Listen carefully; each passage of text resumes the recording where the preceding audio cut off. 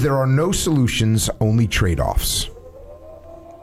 You try to get the best trade-off you can get. That's all you can hope for. That is a quote from Thomas Sowell, famous economist. He's written like 89 books or something. I'm actually just ordering them all. Because that guy, the points he makes are phenomenal. The book that I kind of is one of my favorite books is called Basic Economics. I've raised it at certain points on the podcast. Haven't ever covered the thing in full. But anyways, Thomas Sowell, if you don't know who he is, go look him up. He's freaking awesome. But there's no solutions, only trade-offs. And this is certainly a good way of thinking that a lot of people don't really understand it, right? You got to recognize that you're not always going to get what you want. You're only going to get some of what you want. And even to get some of what you want, you're going to have to give up something else. That's the way it works. And people don't want to admit that. And when I heard this from Thomas Sowell, the first time I heard it, I didn't hear it from Thomas Sowell at all. I was trying to buy my first house. And I was looking at various properties. I had the real estate agent, giving me the looks, showing me. And I was being kind of finicky. Like, well, I don't know about that. And finally, my real estate agent, who got frustrated with me, probably because I shut down a couple deals where I was like, not really. Finally, my real estate agent says, every house is going to have advantages and disadvantages. Every house. Every single house that you want. It's going to have a big yard, but it's going to be a small house. Or it's going to be a small house, but it's going to have a big yard. Or it's going to have a low price, but it needs work. Or it's going to be in good shape, but it's going to have a high price. Or it's going to have a bad layout that's flexible. Or it's going to have a good layout, but there's not much flexibility to it. Or it's going to have, a bunch of privacy, but it's hard to get to. Or it's going to be easy to get to, but you don't have a lot of privacy. So the list goes on and on. And a lot of times it's just the price versus whatever. You can live in this neighborhood, but it costs more. Or you can have a bigger house, but it costs more. Sometimes that's the variable. But here's why I wanted to bring this up. It's real obvious, but sometimes we fail to recognize what the trade-offs are and that we can actually parse them out and figure out what part of the deal you want to keep. What is actually important to you, so that you can keep the things that you care about and you can let go of the things that you don't really care about. So when you're putting a deal together, you got to think about this. But here's the thing. This is the important part. This is your life too. Right? This is actually your life too. You don't get to do everything you want to do. You don't. Nobody does.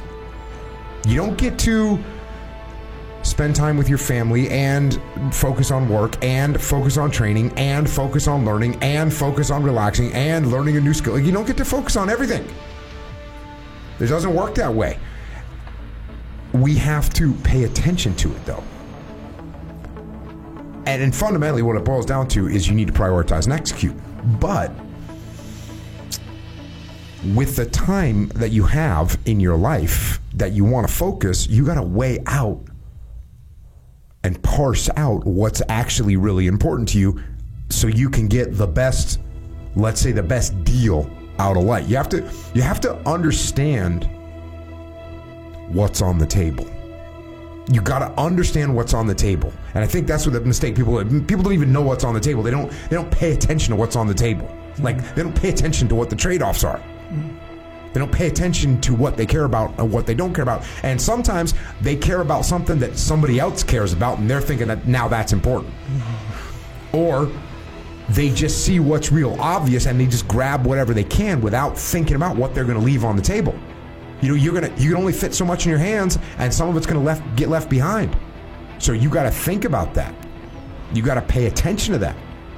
Because if you're not paying attention to it, you're going to leave some things on the table, and you're going to look up, and you won't be able to hold anything else. So pay attention. Probably a good situation to detach, take a step back. How do you do that? Write down what's on the table. Actually, write it down. That's how you detach from it. You write it down. You make a list of what's on the table. You make a list of what's at stake. You make a list of what the trade-offs are, and then you prioritize that list to make sure that the trade-offs, because there's no solution. There's no perfect solution. You're only going to get trade-offs, so pay attention so that you're trading off the right things so you can keep as much of what you want as you can, and you can let go of the things that you don't care about. Little life advice from Thomas Sowell.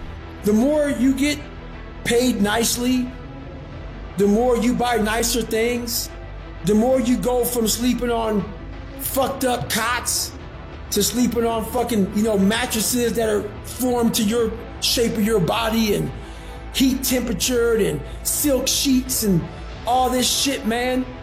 Man, it's hard to get out of bed with some silk sheets, brother. And that fucks people up. That's why I ain't got silk sheets. And this is the thing about it. I started going through a time in my life where I started becoming more successful. With more success, it became harder for me to be Goggins. So what I started doing was I went back to the old school. Like I said, nothing is learned at the top of a mountain.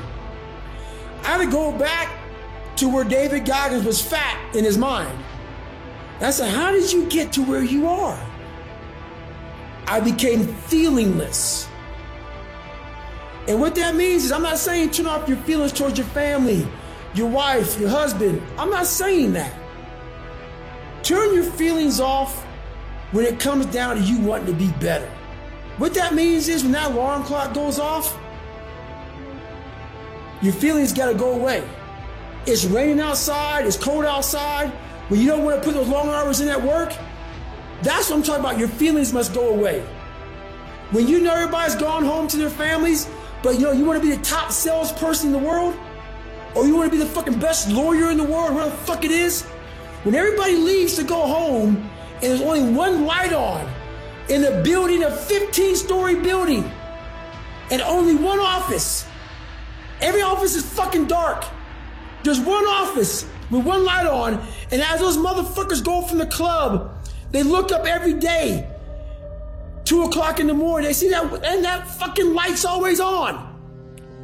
That's the motherfucker right there you gotta be. You can't have feelings about when everybody leaves. Oh man, I wish I was going home to my fucking beautiful family. That is true. But you gotta learn to shut your feelings off if you want to achieve greatness. And greatness is only achieved when your feelings about that kind of shit, and let me say that kind of shit, so for those soft people who may be listening to this, don't put words in my mouth. I'm not talking about your fucking family and all that shit. I'm talking about the grind. The fucking grind. Your feelings have to go away.